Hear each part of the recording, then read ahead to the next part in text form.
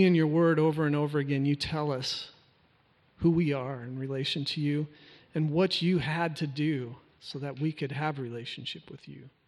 God, we are sinners. We've all messed up. We all deserve to be separated from you. And yet, you made a way. You loved each and every one of us so much that you died for us in our place. So God, thank you so much for that amazing grace this morning. Thank you so much for your word that spells this out so clearly and that we get to dig into that this morning. So I pray as we do so that you would fill us with your Holy Spirit so that we could see your words more clearly as you intended them for us. So thank you for this time. We praise you this morning for your amazing grace through Jesus Christ. Amen. All right, you may be seated.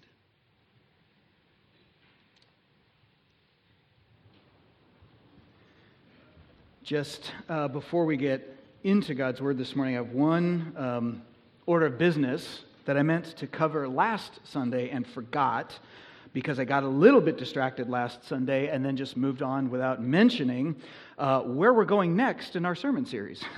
Last week we finished a sermon series in the Sermon on the Mount that took us through most of the summer, and often people say, hey, where are we headed next? And I didn't say, and that's not because that's a state secret or anything. Actually, just the opposite. We like people to know where we're headed so that you can read ahead and come to Sunday mornings informed. So I feel bad about forgetting that. I actually got a little bit distracted by some football talk that was taking place last week, if you remember, which leads me to say, just for the record, we're not a super formal church, but on Sunday morning, like football jerseys are not appropriate attire. Can I just say that? Even if a leader, like maybe an associate pastor in the church, were to come to church with a football jersey, that's like still not okay, right? I know that would never happen here. Where did Jordan go? Wow. Look for the Dallas Cowboy jersey. There it is. Thank you. Everybody turn around. Wait. I didn't tell you how to react. I needed a boo. Thank you. There we go. Not appropriate attire, but there is grace, even for Texas people. They're so cute. Thinking that Texas is the rest of the world. And anyway, see, I did it again. I got distracted. Stop doing that to me. Yeah? All right. Seriously. How am I going to just totally mess that up? Now we're going to preach God's word. Good job, Matt. Where we are going next, I'm actually very excited about. In 2 weeks, we're going to start the main sermon series for the fall, which is going to be a 7-sermon overview of the Old Testament book of Ezekiel. Now, I'm very excited about this for a variety of reasons. First of all, when I began studying Ezekiel in preparation for this last month, I really had no idea what to do with this book. Like some of you, I was fairly familiar with certain parts of it, but I'd never actually studied it cover to cover. And Ezekiel is a bizarre book. It is probably the strangest book in the entire Old Testament. Definitely one of the strangest books in the whole Bible. Ezekiel himself, the prophet, was a colorful character. He's an entertaining dude. He is fun to read about. And the visions in his book that comprise some of the content of his prophecies are just wild. They're like nothing that had ever come to prophets before then, and they strike us as totally bizarre because, frankly, they are somewhat bizarre. So if nothing else, the study of Ezekiel will be entertaining. But actually, it'll be more than just entertaining. Ezekiel's an important book. It sits at a major crossroads in the unfolding plan of Scripture, and it contributes a good deal to the Bible's message. In fact, the book of Ezekiel is referred back to and built on by Jesus and many other New Testament authors multiple times. So it's an important book to understand in order to grasp the ministry of Jesus himself. Finally, the study of Ezekiel this past month or so for me went from informative to really moving my heart to worship at several points. Just sitting in my office after a few hours of diving into like lots of detail and being overwhelmed and then seeing a connection and going, oh my God, literally, that's beautiful. You're beautiful. And I hope to just introduce you to that same experience because that's what Bible reading is supposed to be all about. We meet God in the pages of Scripture and we get to know Him better. So that begins in 2 Sundays from now. In the meantime, this morning and next week, we're actually going to start this fall with a kind of short 2-sermon, mini-series you could call it, on one of our core values as a church, and that is the value of Scripture itself. Our core values that we often refer to here at Harvest is that we're Bible-based, we are gospel-centered, and we are God-focused. We also aspire to be a people who are captivated by God's infinite worth, seeing that as ultimately beautiful, and to be a people who display the love of God and how we love for one another. So those are some of our core values and the things that we aspire to be. We often assume that stuff in everything else that we're doing. We don't usually talk about it a lot because by definition, it's kind of what a core value is. It's kind of part of your DNA. It's part of who you are. And yet, from time to time, it's really useful to pause and look more intently and intentionally at our core values and talk about what are they, why are they that way, where do they come from in Scripture, and why are they important. That's what we're going to do this morning with that first core value. When we say that we are a Bible-based church, like what does that mean? And how does that impact us individually as members of this church? Those are important questions. And we want to take a couple of weeks looking at them. This morning, what we're going to do is talk a little bit about what the Bible itself says about itself and about how to base your life on it, how to be a Bible-based people or a Bible-based church, along with several really practical takeaways. We've got some tools this morning I want to put into your hands and hopefully inspire and motivate those of us who are believers in Jesus Christ to dive fresh and new and with renewed vigor into the Bible personally. Next week, we're going to take a look at part of Psalm 19 on the value of Scripture and what it means to love Scripture because we're loving the God of Scripture. So that's where we're headed for the next couple of Sundays. This morning, we begin by looking at what the Bible teaches about itself. And we titled this sermon, Essential, Available, and Enough. And for those of you who are OCD and notice that there is only 2 periods up there instead of 3, that was not intentional on my part. I apologize. That's what happens when I type fast and I miss keys. But at least it's getting you looking at the slide, right? Essential, available, and enough. That's 3 words that summarize 3 of the most important and foundational teachings that Christians have always believed about the Bible. Theologians have some fancy words for these. They also have some plain English words. The plain English words are the necessity of Scripture, the clarity of Scripture, and the sufficiency of Scripture. And that's what I want to do this morning is take just a couple of minutes. We're not going to go deep into these. We could preach multiple sermons on each one of those. But the purpose of this is just to either refresh our vision or perhaps kindle anew our vision of what the Scripture is in summary fashion and how we live that out practically. Scripture is necessary, it is accessible, and it is enough. We're going to think for just a few minutes about each one of these points and then give us some tools to work out the implications of these points because they all have some very practical implications for us. And we're going to start with this idea of Scripture's necessity.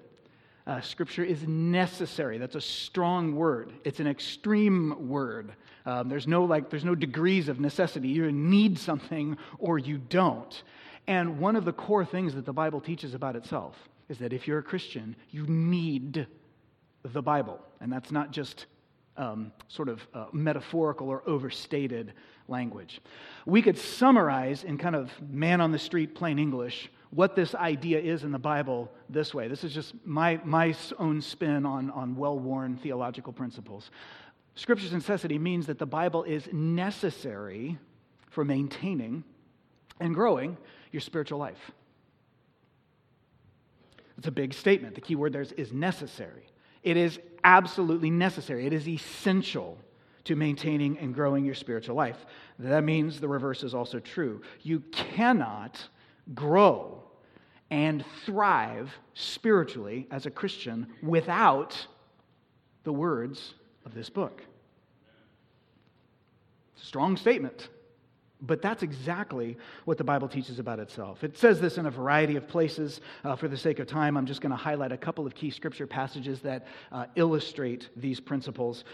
Maybe nowhere more clearly in the Bible is this stated than from the words of our Lord himself, Jesus, in Matthew chapter 4, verse 4. This is, of course, his temptation in the wilderness. He's out there. Satan is trying to tempt him in his humanity to fall short of his own glory as the God-man, and he does not do so. In the first temptation, he responds to Satan by quoting, incidentally, word for word from the book of Deuteronomy, the Old Testament.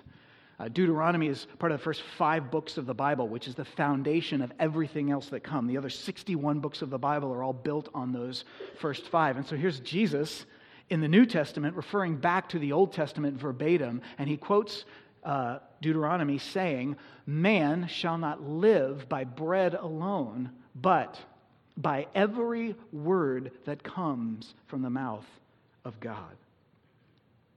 So much rich implications to that.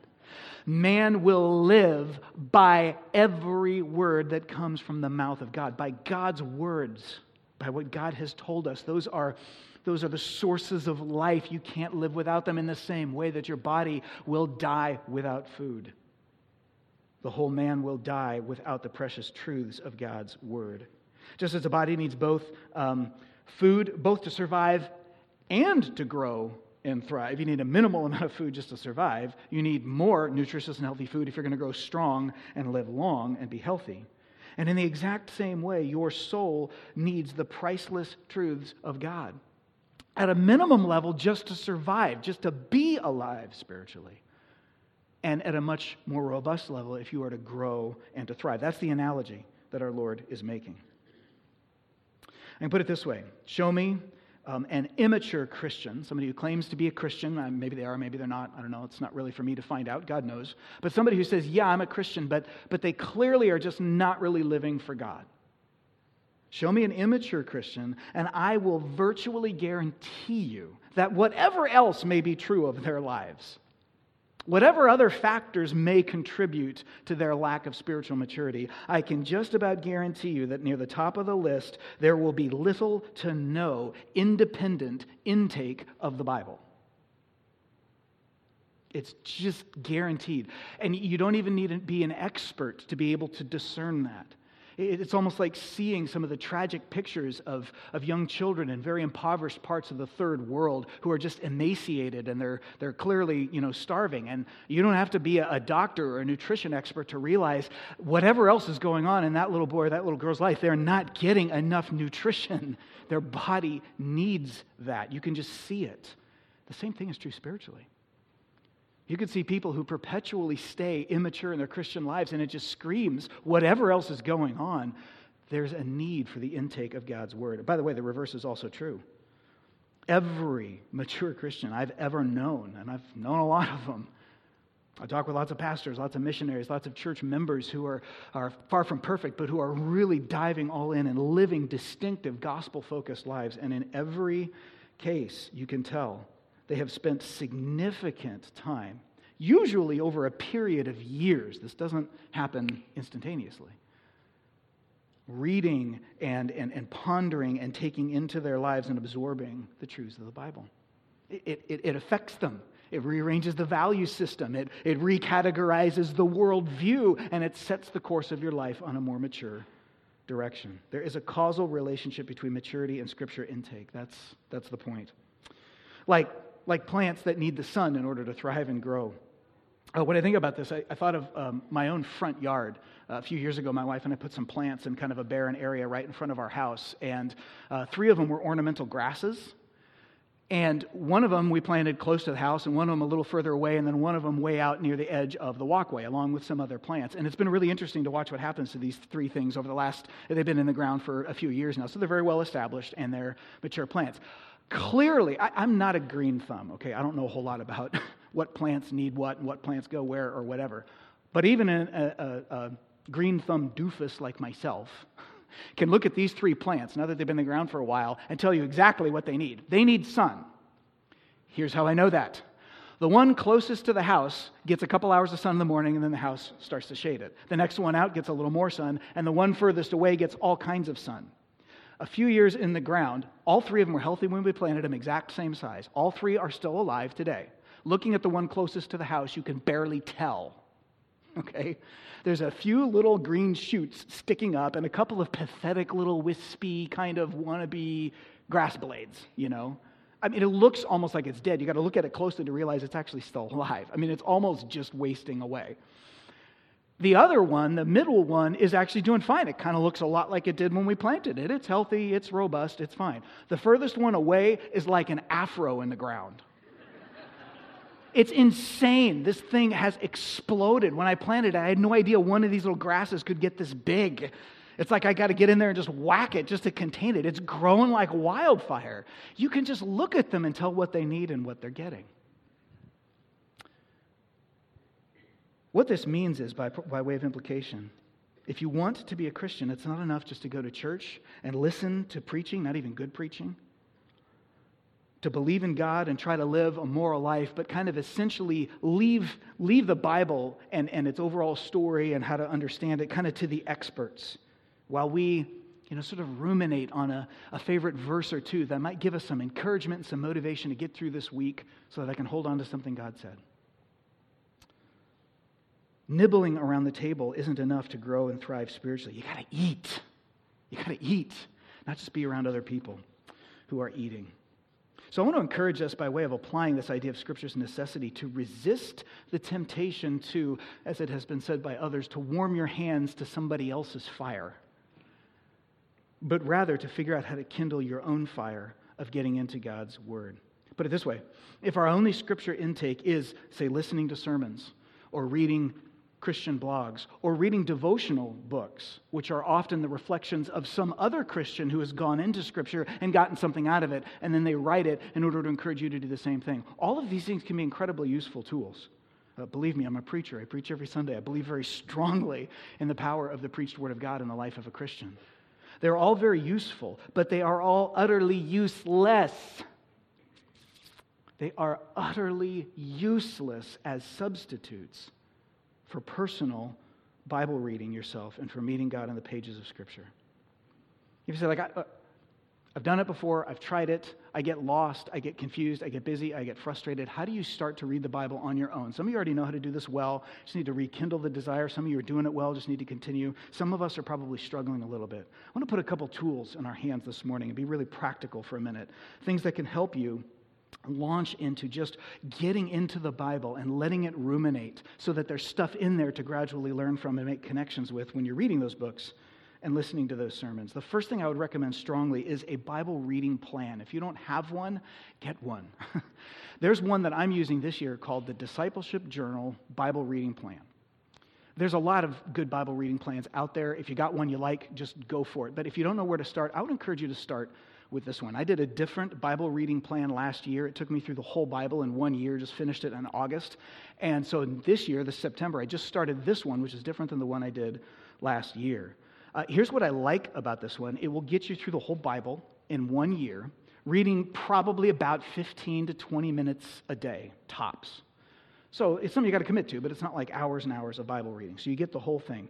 The other thing I like about it is that it's broken up. Every day's readings are broken up into 4 sections. So they pull one from the Old Testament law and history books, one from the wisdom literature like Psalms and Proverbs, one from the Gospels, and then one from the New Testament. So you're reading all 4 of those every day in small chunks. That's a long, established, and time-honored method. I think it originated with a Scottish Presbyterian pastor named Murray M'Cheyne back in like the 1700s, if my memory's right, of when he was alive and well. That's how he read the Bible. He encouraged his people to read it that way, and it just caught like wildfire. For hundreds of years, Christians have recognized the value of reading the Bible this way. It just brings in some variety, which can be really helpful, especially through some of the drier parts of the Bible. If you've ever started at Genesis and tried to just plow straight through and you made it past Leviticus, you deserve a gold star. It just gives you some variety. It also helps you see some connections.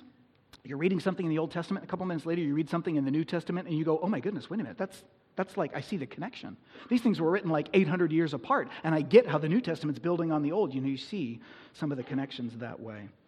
Last thing I'll say about the Discipleship Journal Bible reading plan that I kind of like is that it's built around 25 readings per month, which means every month you've got a couple of days that are kind of built-in flex days, So if you just happen to miss one or whatever because you had an early morning meeting or whatever it was, you're not necessarily behind. You just keep going. If you'd like a copy, we've got a sample copy of it out at our Welcome Center. There's a whole list of resources out there. You go to our atrium after the service, turn to your right, the Welcome Desk is there, and on the left of the Welcome Center, we've got several resources. This is one of them. This is just a printed copy. You can get it for free, download it as a PDF. Just Google or web search for the Discipleship Journal Bible Reading Plan. You can print it yourself at home. Of course, because we live in the age in which we live, there's also an app for that. The great thing about the app is that the app is free. I have the app on my phone, and I'm using it. There's a couple of features I like about it. It just pulls up the day's readings for you, so whatever it is, here it is. Tomorrow's reading, I'll be in Psalm 8. One of the other fun things about this is it will actually read to you, If you're kind of lonely and, you need to hear a voice, you can just listen to the Bible. O Lord, our Lord, how majestic is your name in all the earth. And on it goes. The sweet, sonorous voice. I have no idea who that guy is, but I actually like to read it on my screen while it's playing so that visually and auditorily it just helps me stay engaged. There's different ways to use it. Really cool tools that are out there, all free. Great ways to get involved in it. By the way, just briefly, one other Bible reading app I was just introduced to this week is called the Read Scripture app.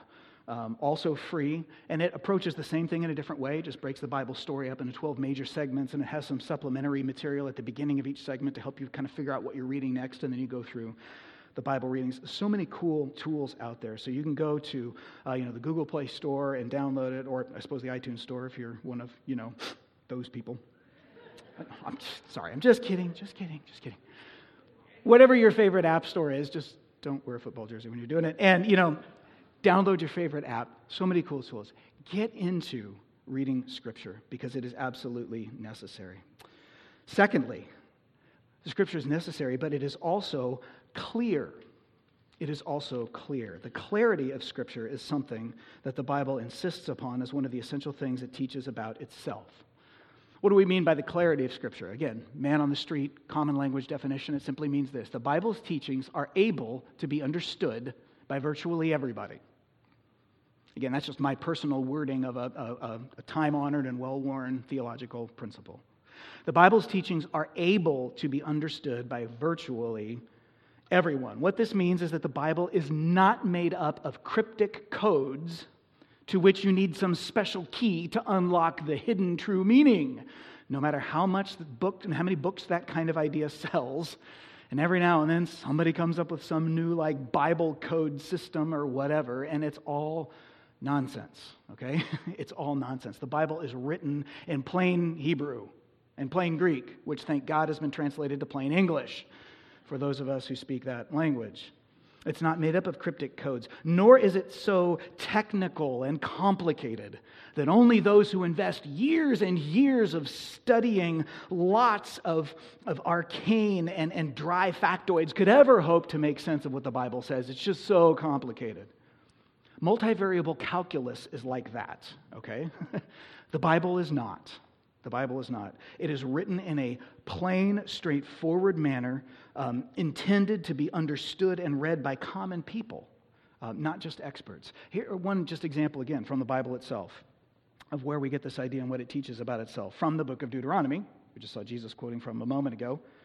The Bible says this, Moses speaking to the ancient Israelites says, a familiar passage to many of us parents, "These words that I'm commanding you today," the book of Deuteronomy and the first 5 books of the Bible, "shall be on your heart, and you shall teach them diligently to your children, and talk about them whenever you sit in your house, and when you walk by the way, and when you lie down, and when you rise up."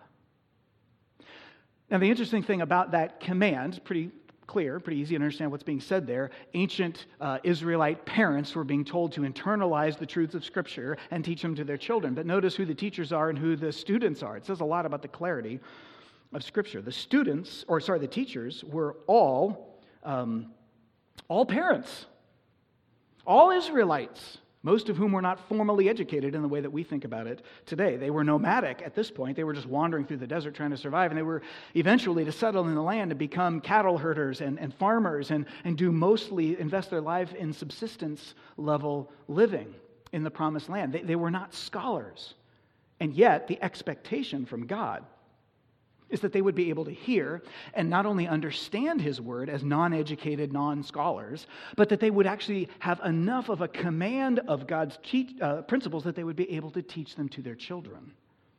God expects that what He says in the Bible is plainly understandable by anybody and virtually everybody. And notice who the students are, of course, too. The parents, the teachers, are supposed to teach them to children, even to children. Obviously, there are age-appropriate or age-specific things that kids are able to learn as the brain continues to develop, but the bottom line is God expects that many of the teachings of Scripture are intelligible and understandable by kids even at the smallest age. They can learn who God is, how much He loves them. They can learn about sin and judgment and death. They can learn about hope and salvation and grace. They can learn that there is an eternal home and that this life is not everything there is to live. On and on it goes. The message of the Bible is sufficiently clear that even children can understand it. A couple quick clarifications that sometimes come up when we talk about the clarity of Scripture. People say, well, wait a minute. I read the Bible sometimes and parts of it don't make sense to me, so how can the Bible say it's clear? This does not mean that Bible reading is a brainless activity. That's not what's being said here, that it doesn't require any effort at all. If you read a part of the Bible and you go, I have no idea what that means. I've got no clue what I just read. Welcome to the family. Join the club. I mean, everybody has had that experience, sometimes in multiple places in the Bible. Reading and understanding the Bible does take some effort, and there are some things that we need to learn, how to interpret it well, kind of culturally and historically, maybe what was going on at that time. Suddenly it helps it make sense. There are some things that aren't self-evident necessarily the first time you read through it. That's not what we're saying. What we're saying is the Bible is able to be understood. That doesn't mean that everybody will understand it, but if they want to and they put in the work, anybody can, and virtually everybody can understand what the Bible says. It's not beyond the average Joe, so to speak, air quotes, right? It also doesn't mean that all Christians will always agree on everything the Bible teaches. It's another question that comes up. If the Bible is so blasted clear, how come, the Catholics and the Protestants can't agree on the Pope?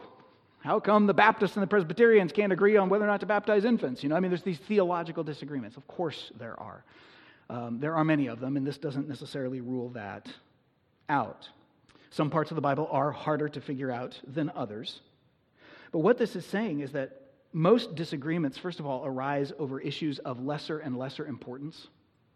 The further you get away from the central message and meaning of the Bible, the less information is provided, and so the more obscure things can become, and that's often where the disagreements arise. Very few genuine Christians disagree on what the message of the Bible is about sin and salvation and God and guilt and grace and eternity and who Jesus is in all of that. It's very clear.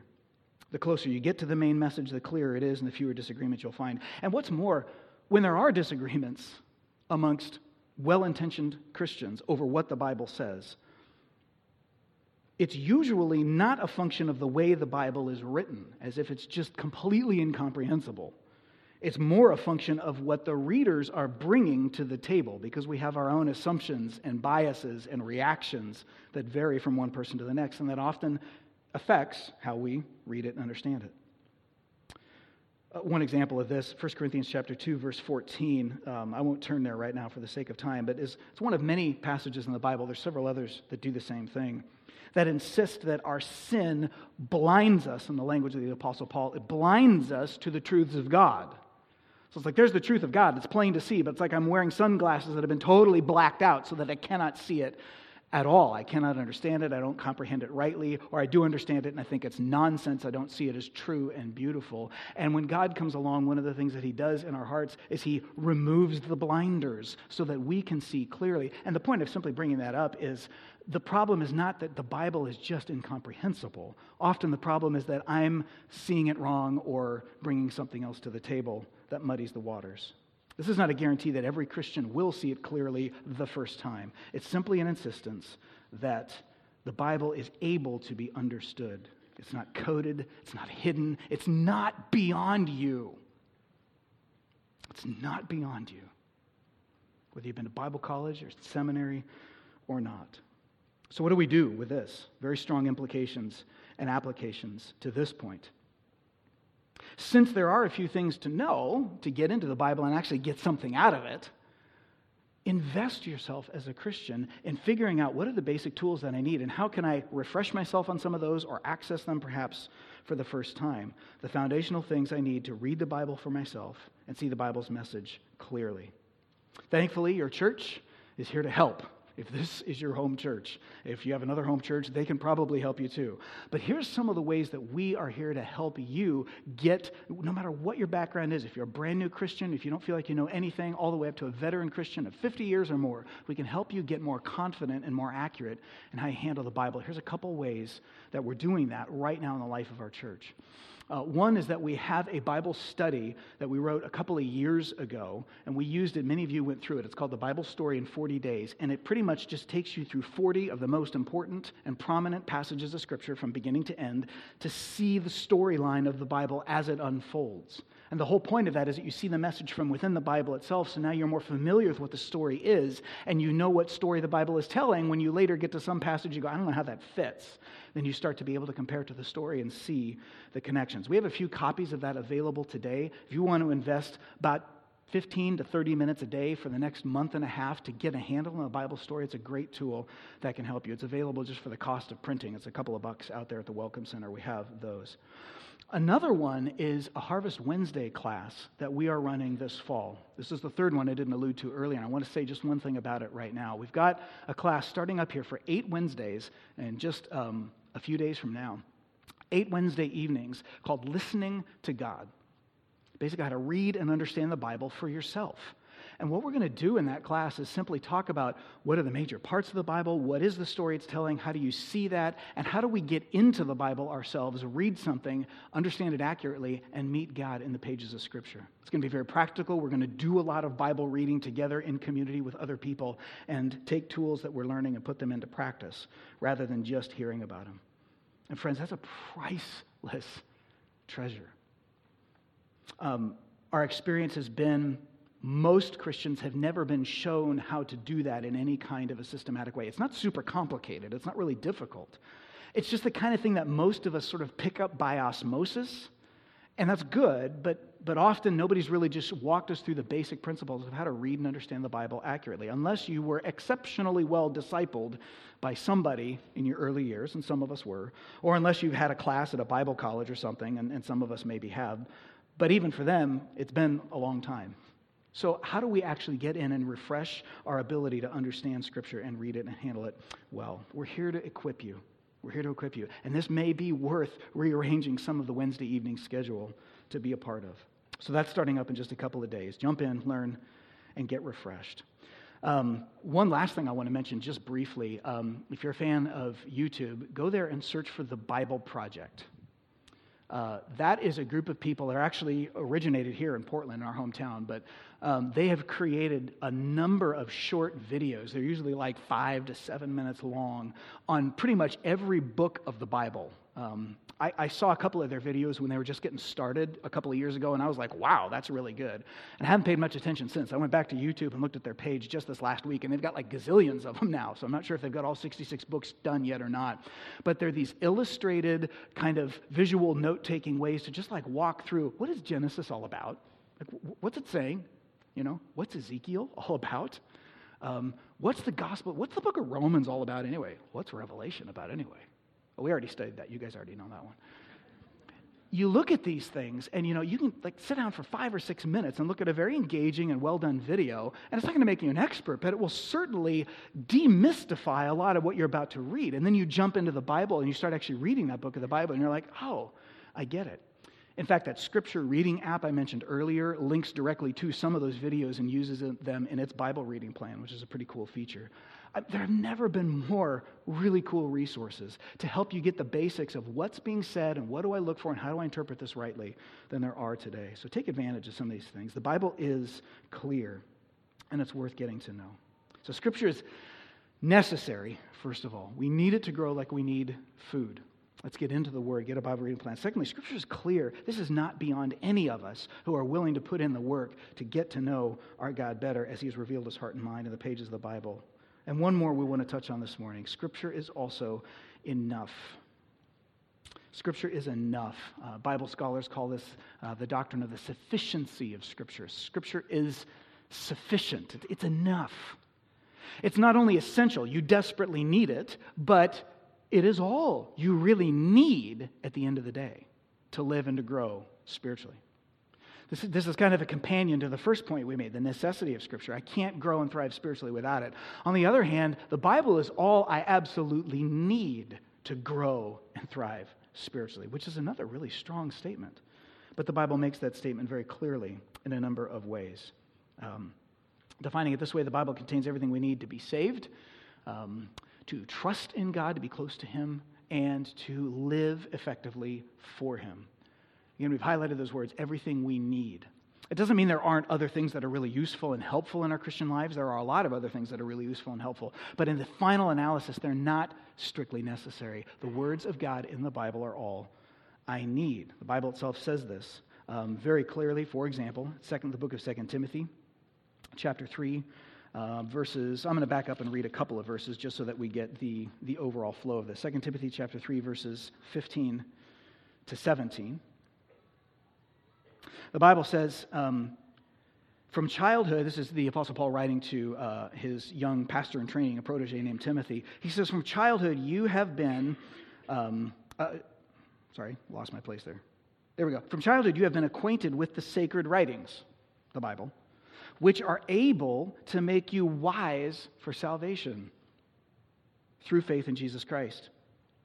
All Scripture is breathed out by God. It's His words. And it's profitable for teaching, for reproof, for correction, and for training in righteousness, so that the man of God, Christian, may be competent, thoroughly equipped for every good work. You see what's being said there? The Bible alone is able to make you wise for the salvation that is available in Jesus Christ.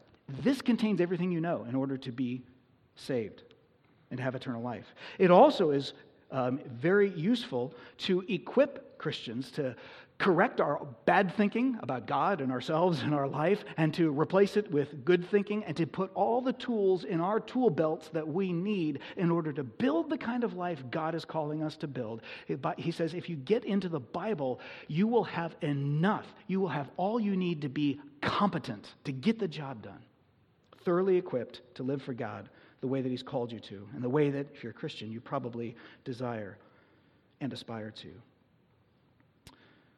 When it comes to living as a son or daughter of God, Paul says to Timothy, you don't need to look anywhere else other than the sacred writings, the Bible. That's got everything you need. Oh, Timothy, treasure this. Treasure this, handle it well, dive into it like a cold glass of water to a man in the desert, because everything you need is found in those pages.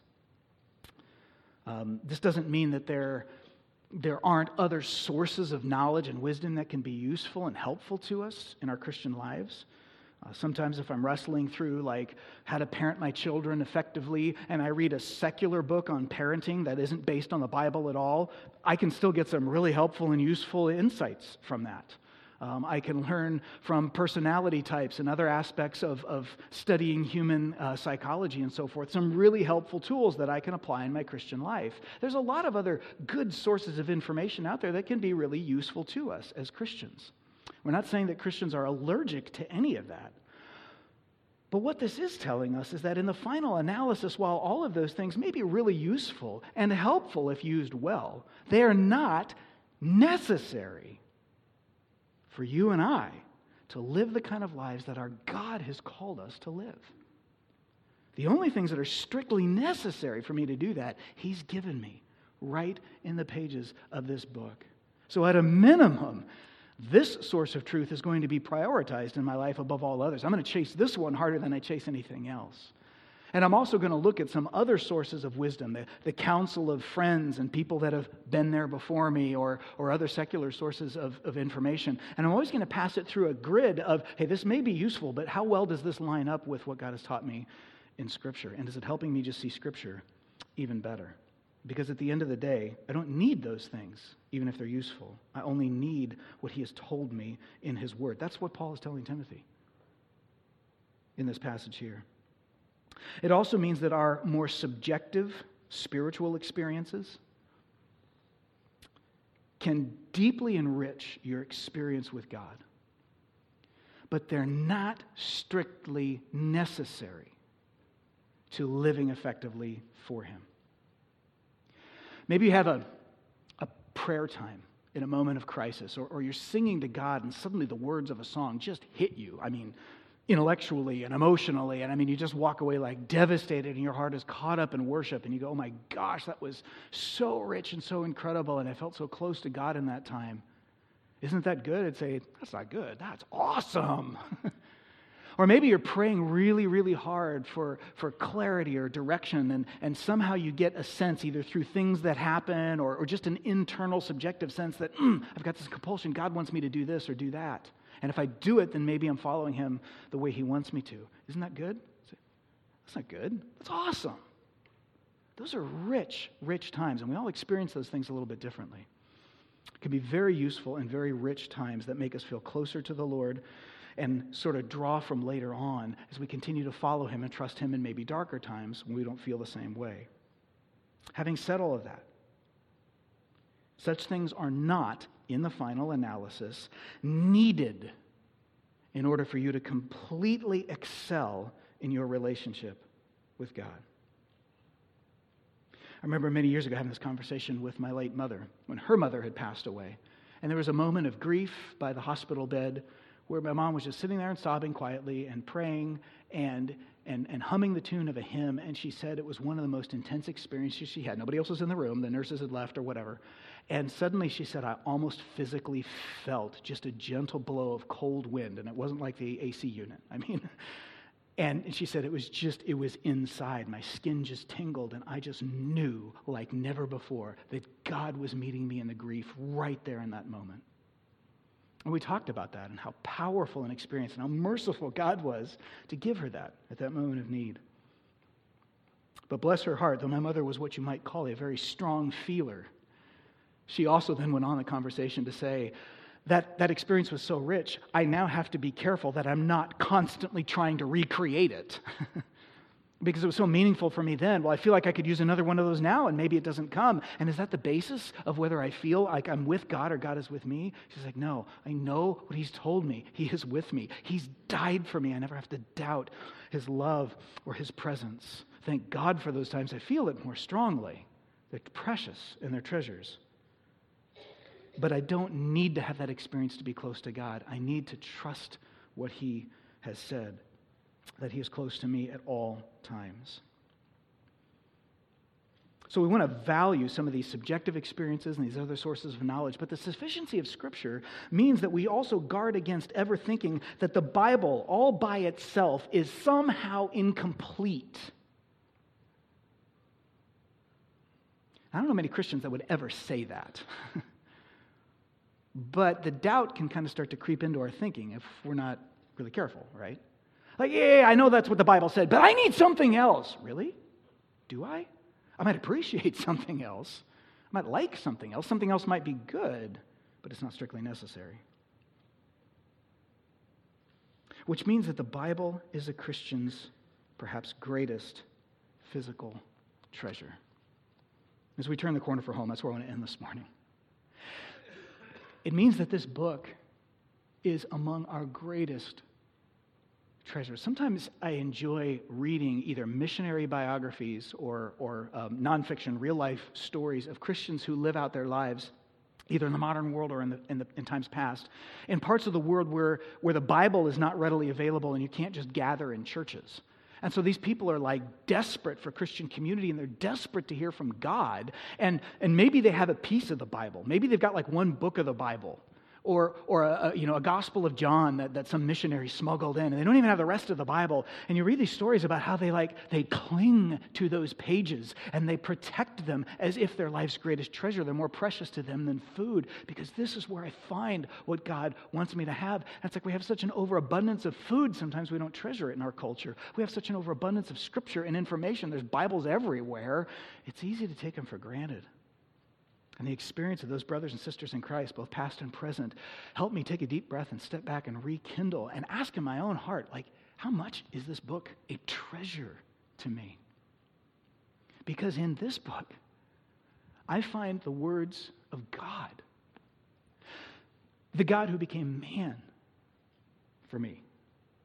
The God who laid down his life for me. The immortal dying. It boggles the mind.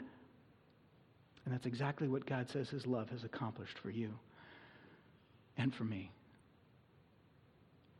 What a treasure. A few weeks ago, our college-age daughter was on the road, headed back to college. And my wife, Amy, and I took the big step with our daughter, Elizabeth, of saying, hey, this is the first year we're not going to drive back with you. She's down in Southern California. It's a long drive, but she's done it many times. We've done it with her. We know she can handle it. We're like, you want it? Yep. She's like, I got this. We're like, okay, you're fine. I'm not fine, you know? So like she's on the road, and I'm having these parental moments, you know, where I'm like, objectively, I know everything's fine. But you better believe I was on tripcheck.com all week, all day long. Are there any accidents? Any construction zones? And we'd kind of planned out with her. She's like, yeah, I'm going to go this far and then probably stop, and then I'll go this far and then stop for lunch or whatever. So we knew there'd be periods of a few hours where, you know, we wouldn't hear from her, and we'll just pray for her and go on with our day. And then, but man, once she should be getting close to, you know, wherever she's going to stop. And like any moment now, I should be getting a text or a phone call. And it's like, was that my phone? No. That was not my phone. You know, and then finally the text comes in. It's like, beep, oh, the phone beeps. Oh, it's just one of the elders talking about Thursday night's meeting. I don't, you know. It's like my heart is totally somewhere else. And then boom, it beeps. And there's her name on the screen. And it's like, yeah, you're pushing the button. Come on, stupid old phone that's got too much stuff on it and slow memory. And it's not opening the text fast enough. And the text is like, you know, 2 sentences long. I mean, it kind of says nothing. But to me, in that moment, it's like, yes, she's safe. Of course she's safe. I knew that. In my head, I did, but like, you know, emotionally, I'm like, I can't wait to hear from her and hear how she's doing. How are you feeling? You know, are you in pain? Are you too tired? How's it going? Whatever. And then she stopped in one place and we got to talk to her. And oh, just, you know, this precious because there's somebody you love and you can't wait to hear from them. Friends, we have a precious message from the God of the universe who loves you more fiercely than you've ever dreamed was possible. He's given us his word, which is absolutely essential. It's completely accessible, and it's more than enough. Let's be this year a people of the Word, based on Scriptures and loving our God. I want to encourage you to check out some of the resources that are at the Welcome Center before you leave, and get a plan, and let's get into God's Word together. Let me pray for us. Father God, we thank you for the great truths of your Word, and for the precious treasure that your Word is. And God, I confess, like I'm sure most of us, they're not, every hour of every day, there's not always a time that I'm thinking about how precious the Bible is to me, nor am I often treating it that way. Many times I do, many times I don't.